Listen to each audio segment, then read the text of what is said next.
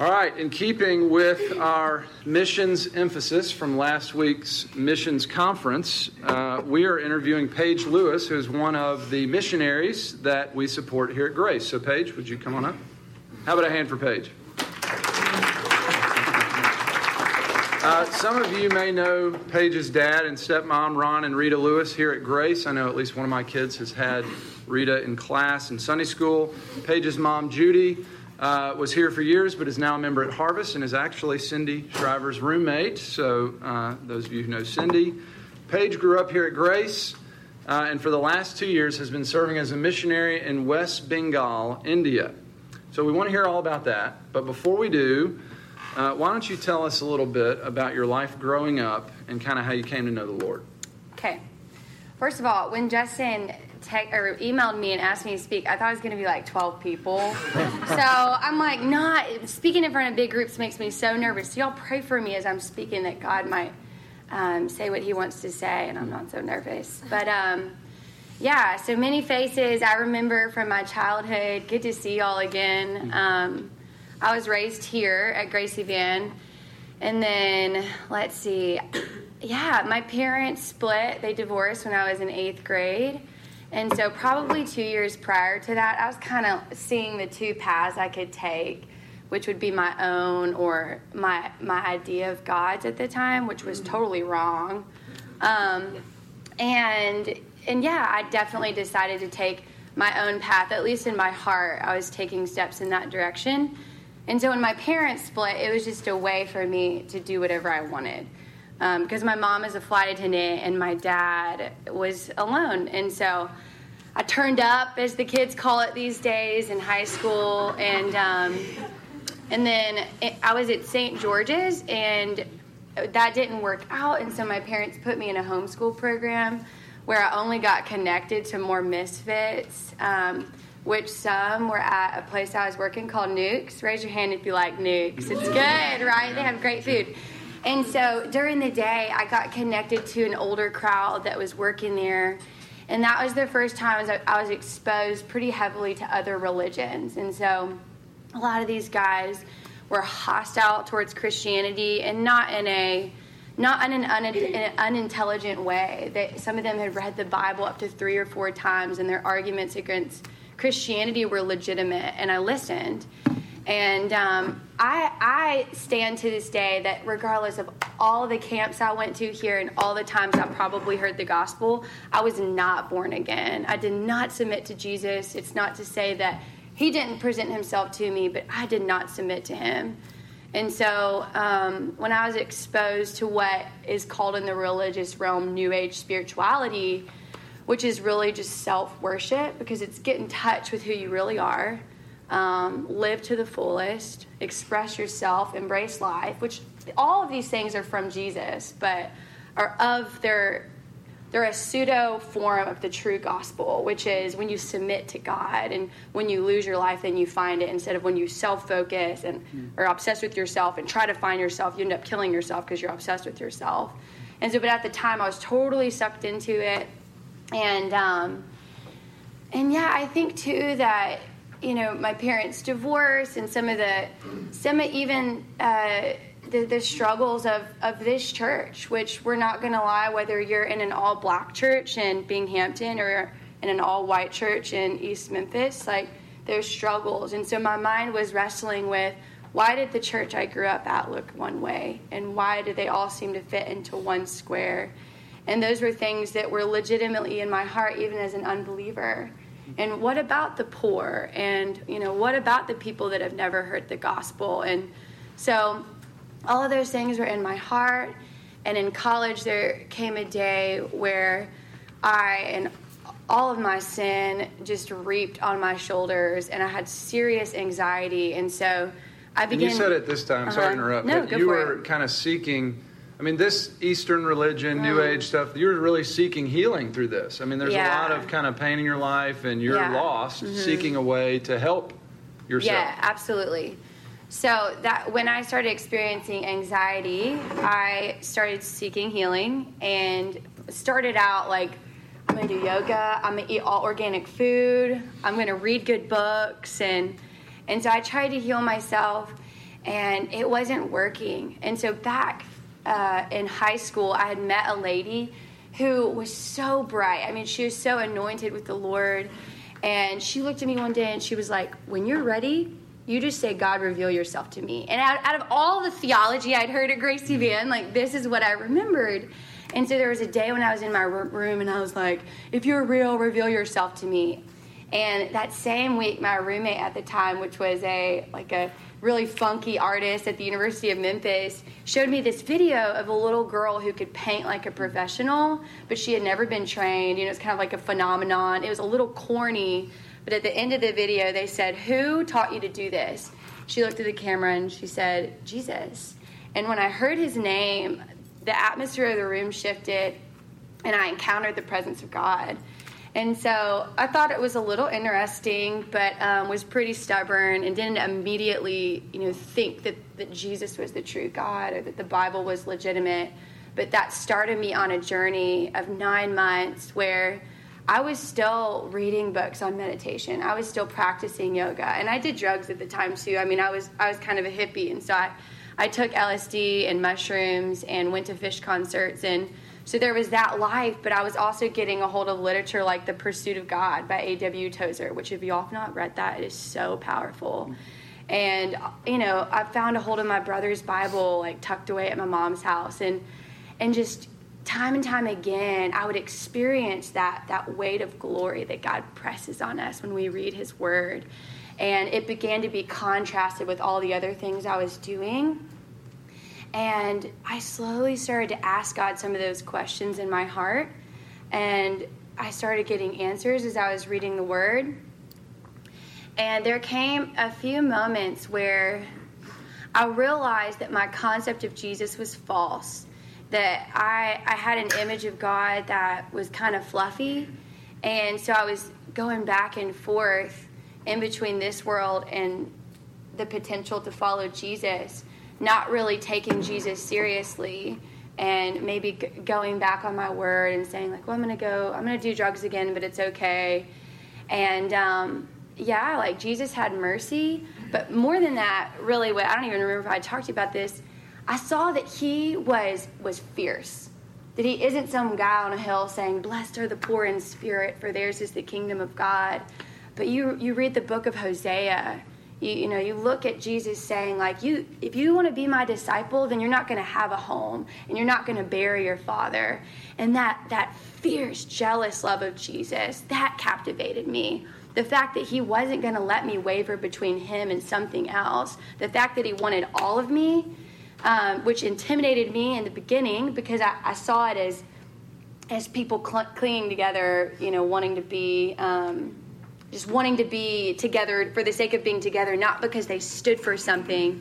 But when I really started reading Scripture and seeing that he earned my love with his blood, there was a point where I realized lordship. And so I know that sounds kind of confusing, but it was. It was 9 months of me going here and going there and wavering back and forth, and then finally realizing, like, it's him or nothing. He won't have it any other way. And so I submitted to Jesus, and at some point I was born again. I look back on my journals. I was articulating the gospel, but it was a really rough and dark period of my life, and so I can't really, bullet point you perfectly. But he revealed himself to me, and he revealed that he had died for me and that I couldn't heal myself, and if I would follow him wholeheartedly, full surrender, that he would do things with my life I couldn't imagine. So that was when I was a freshman in college. It's interesting. A lot of people in here were probably converted as children, which we praise God for, and that's one of the ways that he works out his salvation generationally. But for any that have had adult conversions, you might also experience, most people are like, it was great, but it was dark, Yeah. And there's a death involved. And that's, I experienced something similar. I mean, I just think that's, especially if we're going to see adult converts, as we're talking at the ladies' event about sexual sin. I mean, a lot of this for people is they feel the death part. Like we die with Christ and we're risen with him, but there is a dying, and it is dark. What other? So at this point, you're a freshman at Memphis, right? And so you're a freshman. You're going through this dark period, but the Lord is, revealing Himself as faithful to you after all these years. So what was significant after that in your freshman year? Was there somebody you were living with, somebody in college? Because I know a lot of us in here. I know for myself, I was converted in college, and so college is an incredible time. I mean, I grew up in the church, and boom, I'm faced with my sin, and so God can do something in college. So what was He doing at that time? Who did He bring into your life? Yeah, well, I didn't have any Christian friends. Like, my conversion was me, the Bible, and the Holy Spirit, and then the seeds that were planted in my heart here when I was young.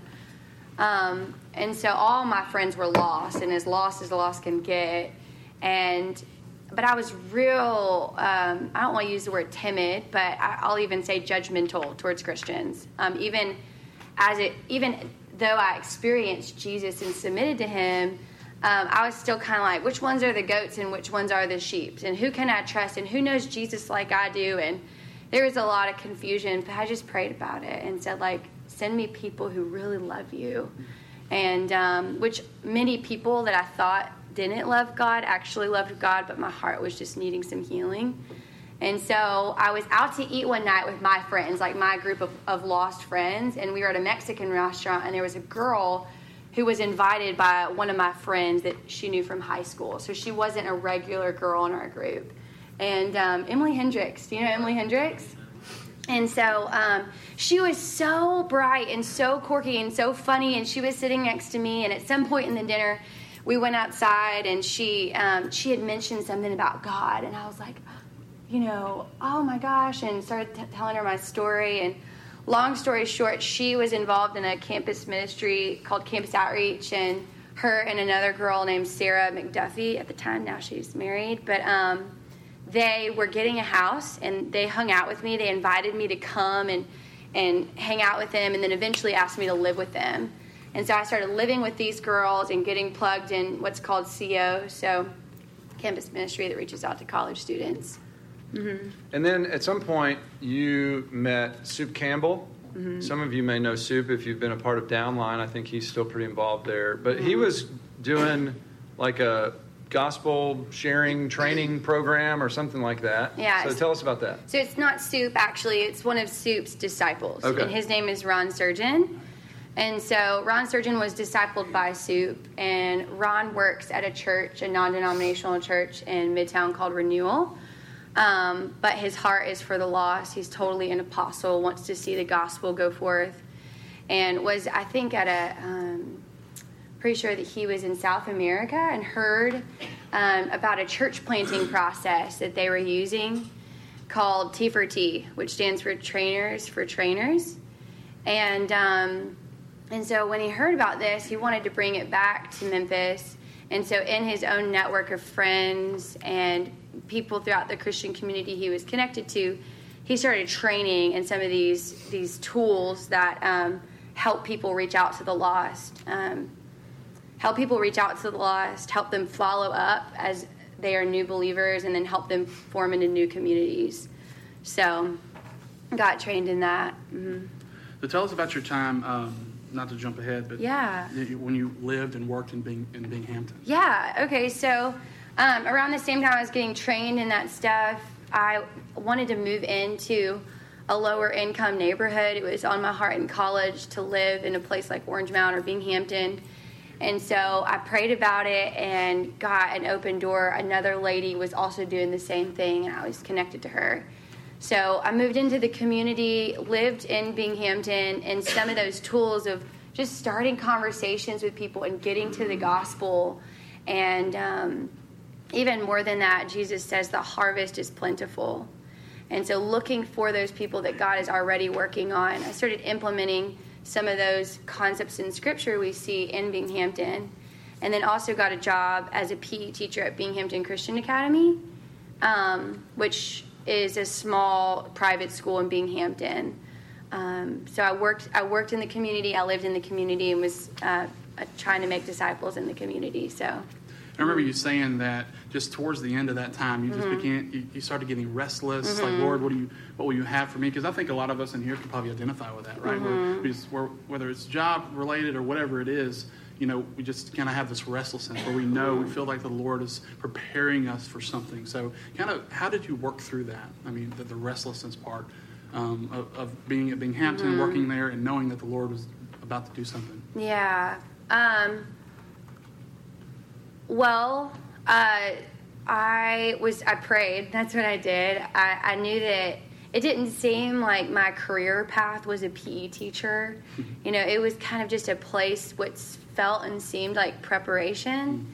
And so I don't know even at the time what I imagined that next step was, but I started listening to David Platt's Radical, which is a podcast, and he exposes the reality of what's called unengaged, unreached people groups, which are a people group is considered an ethno-linguistic group, which means they speak the same language, they have the same culture.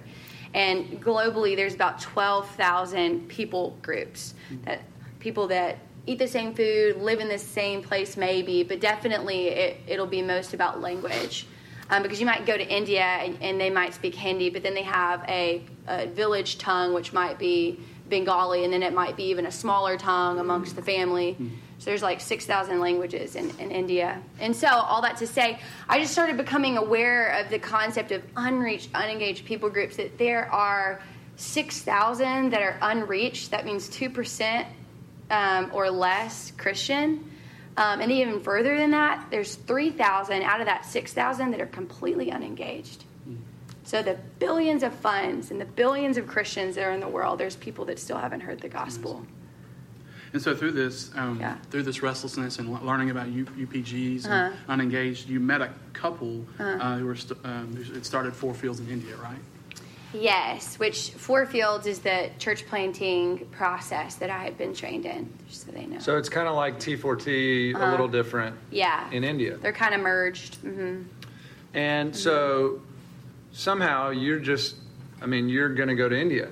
How did that come about? Sure. So as I was applying some of these principles from Scripture about reaching the lost, sharing the gospel with them, discipling new believers, forming them into communities, I wanted to connect with other people in the States that were learning and growing in these concepts like I was.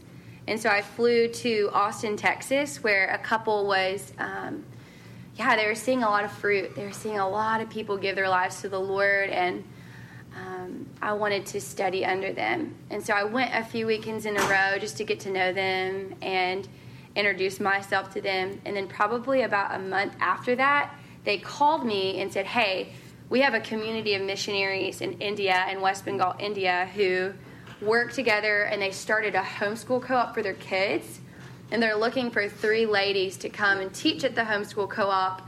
And then outside of that, they'll be mentored in different concepts of missions. So you get to serve the kids, but then you're really going as a missionary because they have different tracks of ministry there. And absolutely, yeah. I wasn't attracted to the kid thing at all. I'm not good with kids, but I was like, I would love to learn about church planning, so I went for it. So you're 24 years old. You raised some support, and you're off to India. Yes. Tell us about your time, maybe your first year in India. You went 2 years. Okay, so tell us how that all went down. Sure. So International Mission Board it's short for IMB. David Platt is the president, and when David Platt was elevated as the president, he set out to get the company out of debt. And so he gave the entire company a deal per se that if you pray and don't feel like the Lord really wants you on the field, then we're going to do early retirement, and then to fill those gaps in, we're going to create avenues to where we don't necessarily send people financially, but we put people on our teams. We open up our resources like Bibles and that type of thing. And so everything from like students to retirees to people like me who were working as a teacher for the missionaries, associated with the missionaries, underneath their leadership, but I'm not sent by them in like a paper pen financial way. And so I called people who I knew loved the Lord in my network, my parents' friends, my own friends, told them about the vision, raised the money I needed for 1 year, and then went. And when I got there, of course, we had the school, which is about 3 to 4 hours each day, but we followed a homeschool program, and it was super simple. So that was kind of an easy part of my day. But then outside of that, the missionaries we were working with found a lady for me who had a heart for evangelism, and they had been training and discipling her for some time. And they said, Paige, we think you should partner up with this lady. She has a heart for the red light district, which is where prostitutes are sold. And we think that you should go and work with her. So I met her, and I can remember the first day I met her, she said, the church is not doing anything. We need to go out and share the gospel. And I was like, this is my woman. And so loved her immediately, connected with her in a personality and spiritual way. And that's what we did. We would go into the red light district. We would walk up to the prostitutes or whoever was standing there and just say, hey, we're walking around praying for people. Is there any way we could pray for you? And if they received prayer, we'd pray for them. And then when we were done, we'd say, hey, do you mind if we tell you a story about God? And usually they'd say, sure. And so I can remember Indians like gods. They do. Yeah, it's a whole Hindu thing. Absolutely. They're all about prayer and gods. Mm-hmm. So talking about spiritual things is not difficult, but getting them to submit to Jesus is the only Lord sometimes is. So, but if the Spirit moves, He moves, and there's no going back, right? Mm-hmm. So that's what we did. We said, can we pray for you? Can we tell a story? If people would listen to the story, we would follow up with, do you want to follow Jesus? Do you want to learn more about Jesus? And if people said yes, then we would start a Bible study in their room. And so we had several Bible studies in the red light going. We were going there weekly, a few to 3 to 4 times a week, and following up with these ladies who were interested to know about Jesus. And so we saw a few people come to know the Lord. There's actually families that live in the red light, and so like men will live there with their wives and sell their wives. And so we saw a man and his wife come to know the Lord, helped him start a small business so that his wife wouldn't have to sell her body. And then we saw another prostitute decide to give her life to Jesus, and she moved out and moved in with my national partner for some time. But towards the end of that year, some of the ladies that we were working with started getting beat up because they were associated with us, and the authorities in that area were nervous that they're going to lose their money, just like Acts 16, where Paul casted out that demon. They were super ticked because they just lost their source of income. Mm-hmm. So it's exact same situation. So we needed to pull back from that ministry, but like I said, it was the end of the year. So just to backtrack, the middle of that year, I started really feeling like this wasn't just an experience. This wasn't just me wanting to see what it's like overseas in a vision trip and let me see if this is God. But I started feeling like this is potentially like what I'm made for, and my long-term calling is to the unreached and unengaged. So I just opened my hands to God and said, you know, what would this look like for me? And opened my hands to my leaders and said, are there potentials for me to do this with you guys, not just as a teacher, but as a full-time focused strategic missionary? And they said yes, and connected me to their leaders at the time, which their names were Carrie and Nathan Shank. And Carrie and Nathan live in Nepal. They're the ones that developed the 4-field church planting tool. And so they invited me to come work with them in Nepal, but said I needed a partner. And so towards the end of the year, I still hadn't found anybody, like another female that would focus on the people group with me, along with a team. In Nepal. Mm-hmm, yeah. In Nepal. I was still in India at the time. I hadn't found anybody that would go with me that next year.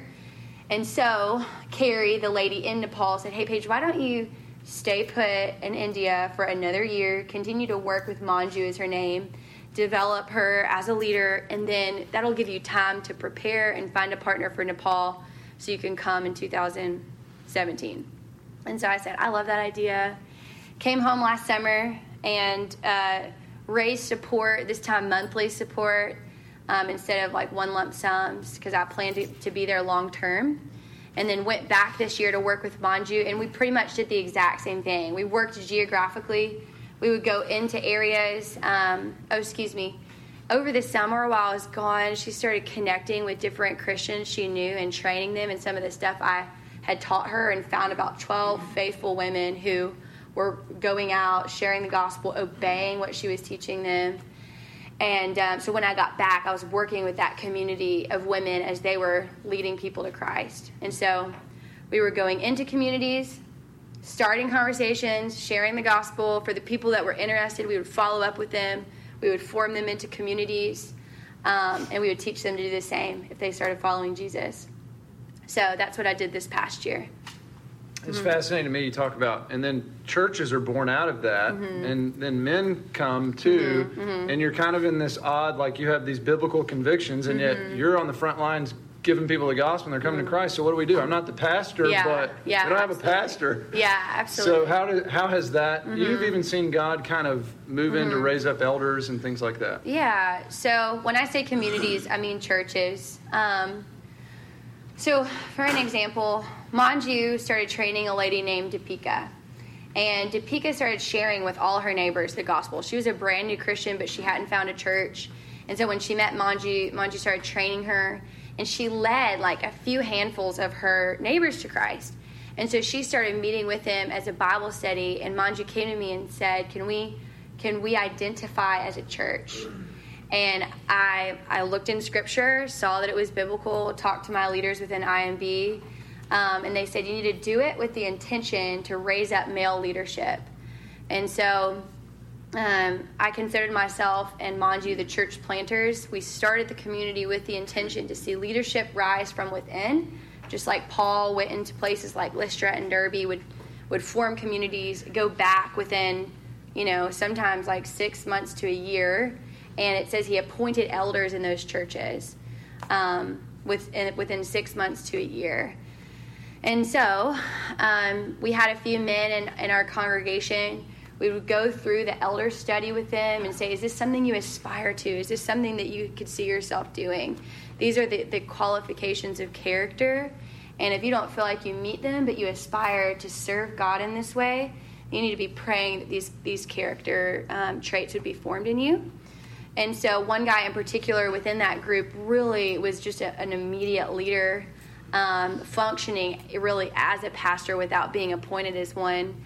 And so towards the end of the year, I connected him with another IMB missionary, him and his wife, Chad and Krista Helmer. And Chad started discipling this man named Akil as he grows in character and grows in understanding of the Word of God. He is aspiring and planning to step up as elder at that church. So I started it. I laid the foundation for an elder to be appointed, but I myself didn't lead the church or consider myself a pastor. Well, I just think it's wonderful how God is using, you said this band of 12 women with Manju, right? And I just... Yeah, they're wild. Praise God. In the right way. So your 2 years in India is up. Now what are you doing? Okay. So my plan was to be in India for 2 years, for another year, 2 years in total, and then transition straight to Nepal. I was like, let's go, Jesus. And then probably around February, I started sensing this pull in my spirit, just kind of this, there's something not right, seeking the Lord on that, and felt like he was leading me to come back to the States, which is a funny story how he spoke that over me, but I knew that he was telling me to do that. Let's put it like that. So I came here and really just thought, this is a 2 to 3 month pit stop, and then I'm headed out. I had a partner. I had my funds. I had the invitation. Everything was set up besides my heart and maybe what God was trying to say. And so once again, same unrest.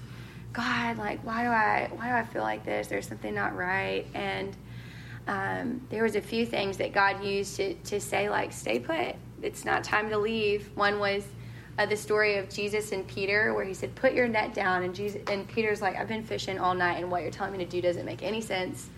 But I'll do it because you said so. And something tugged at my heart, and it's like, well, me staying doesn't make sense, but I kind of feel like that's maybe what you're telling me to do. So I felt like that. And then God also spoke through Psalm 23. I make you lie down in green pastures, and I lead you beside still waters. And so I moved forward in faith, and I was like, okay, God, I will stay here until the end of the year, and then we should go, because that's what makes sense. And if I stayed any longer than that, it wouldn't make sense. And those words were the conversation I was having with God. That's how I was speaking to him, was this doesn't make sense. And there was a series of events. One was a few days after, where I was listening to a sermon. The speaker said that God challenged them to do something with their finances, and looked at the camera, and they're like, sometimes God tells us to do things that don't make sense. And I was like, that's interesting. But I didn't want to be superstitious, and so I was like, that was just a coincidence. But then that same night, my mom came, and she had brought me back these 2 really cute bookmarks from Nashville. And one was about courage, and one was about trust. And the one that said trust is oftentimes something that doesn't make sense. And it's just, again, kind of like, that's interesting. But I was still a little bit like, but I don't want to be superstitious, so I'm going to move forward. And then that Monday, I talked to my supervisor in Nepal, who's mentoring me right now. And she said, I see what you see, but God speaks through his word. And he said, if this is really his voice, he'll speak through his word. And I was like, amen, sister, he will speak through his word. That wasn't him. And moved forward. And then 3 days after that, it was a book. I was reading a book, but he was paraphrasing that same story of Jesus and Peter. And the author literally said, Jesus is Steve Addison's book, Jesus was telling Peter to do something that didn't make sense. And so I was just like, hands off. Like, what are you doing? And then the next day, the pastor preached on that passage in Scripture. And so the situation is that I want to be over there. I want my hands and my heart to be fully there. But it is very clear that God has me here for some time, and I don't know if he's just testing my faith, like put Isaac on the altar, but snap, there's a ram. You can go. Let's hope that's what it is. December comes around. He's like, go, girl.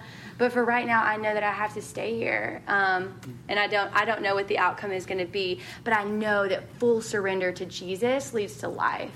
And so no matter how hard and confusing and doesn't make sense-ish it is, I'm trusting in faith that this will reap joy. So I'm here for now. I have everything I need to go to Nepal, want to go to Nepal, but God's up to something. So, yeah. We hope that you get to go too. Yes. And we're going to pray to that end. But in the meantime, God has led you to be thinking toward, okay, well, if I do want to go, I'm not just going to go alone. So I need to gather a team, and that functions in various ways. And one in particular, there's a new MIT here at the church supporting unreached, unengaged people groups. And someone asked you, what is the most important thing that we can do? And you said pray. So why don't you tell us, flesh that out a little bit. Yeah. And kind of your vision, your plan. Sure. So I'm so action oriented. Let me just preface this with this. I'm so action oriented. I don't want to sit in a room and pray. I want to go out there and talk to people. I want to get the job done. And when I left for India this summer, my heart was so broken that my people weren't going to be okay. But I knew that I was where I wanted to be. But man, those feelings and that pain and that worry, Paul expresses, his concern for the churches so much that he even says he has anxiety over the churches. And we're like, doesn't God say not to have anxiety? So, but I felt that. And so, man, my prayer got loud and got rowdy, like, you protect them, and just me kind of being graciously and mercifully forced into a place where I had to experience new levels of prayer, have developed such a deep conviction of, like, if we're going to do anything with our time, we need to be on our knees. Like, there has never been a movement in history, never, where it didn't start first with deep fasting and prayer. And so there are a handful of unreached, unengaged people groups in India, and not one of them is going to be reached with the gospel unless large amounts of people are praying. And God says it, and he says it in Isaiah 45. He's prophesying to Israel, and he says, I want to give you the hordes and secrets of darkness, but you must know that I am the Lord. And so these are hordes of darkness. These are people that have literally been worshiping demons, probably actual manifestation of demons for hundreds to thousands of years. and have been locked in ancestor worship and all sorts of folk religion. And Satan's not going to give them up without a battle. And so my plan is to have 30 teams of prayer warriors. A team could be 1, it could be 10, that fast and pray once a month. And so that means that somebody's fasting and praying every day. So 30 to 31 teams. And so I'm looking for people that want to join in this fight against Satan, that want to see these unreached, unengaged people groups in Nepal be reached. And I would love for any and everybody in this room to ask God and say, God, is that me? Am I one of those people that's going to fight for these souls that haven't heard about Jesus? And so if that's you, then I guess we'll send out an email with my information, and you can contact me by phone or by email. And I'll explain a little bit more to you. But like I said, 1 day a month, fasting and prayer. You get a few people to do it with you. And then that day, I'd just be sending you what you should be praying for. And while I'm in the States, I'd come pray with you too if you'd let me. So that's my plan, and that's my need. So I think it was William Carey that said, how we can hold the rope. Mm-hmm. This phrase, hold the rope. Because a lot of times, when it comes to missions and thinking about unreached, unengaged, people who just have rejected Christ, we find ourselves slap dab in the middle of the Bible Belt, where every person we talk to about the gospel is going to say, yeah, I've got some sort of faith. Yeah, I've got. And so, this is on the opposite end of the spectrum. So sometimes I think we can operate out of some guilt when we hear things like this, right? And so I think this is an awesome way for us to hold the rope, you guys. And we can pray and beg God to save. Because, I'm thinking Revelation chapter 7. I believe that every one of these unreached, unengaged people groups are going to be, there's going to be somebody there. There's going to be people represented from those people groups worshiping Jesus. And so that's a way we can participate.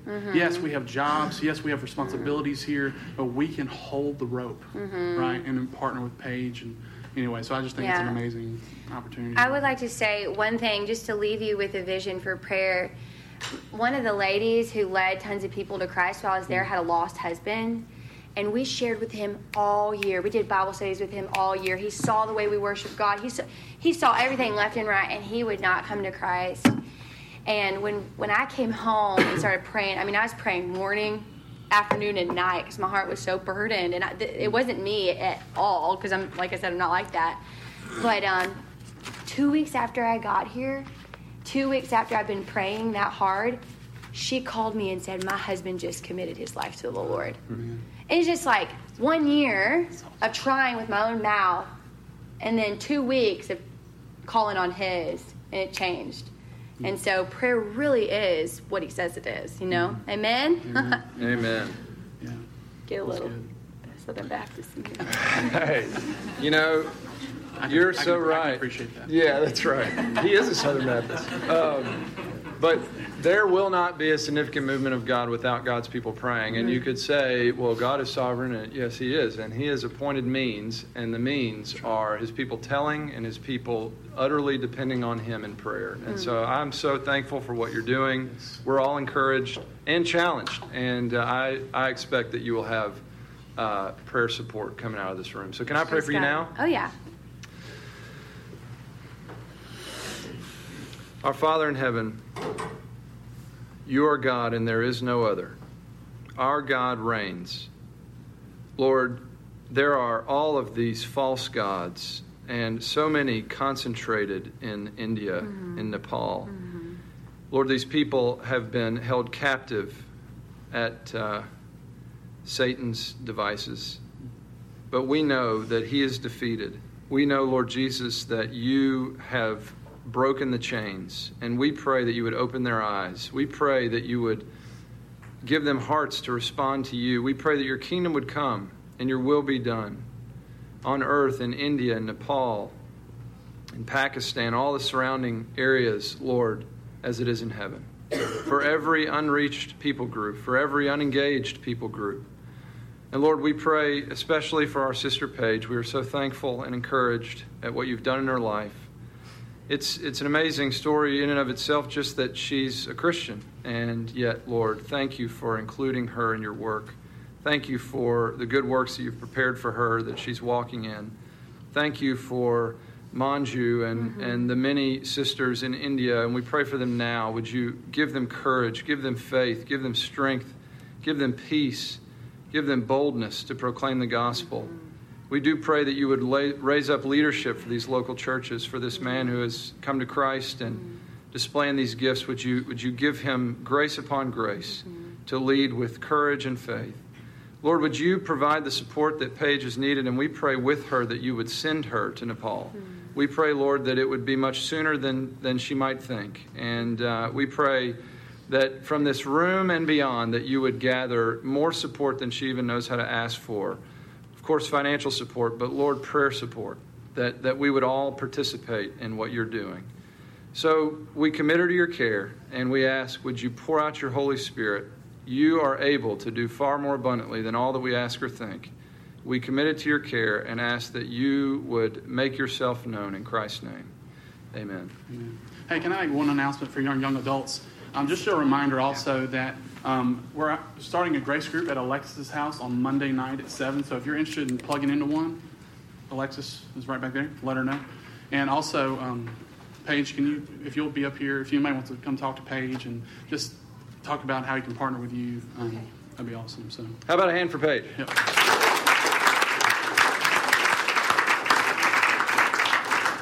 All right, church in 15 minutes.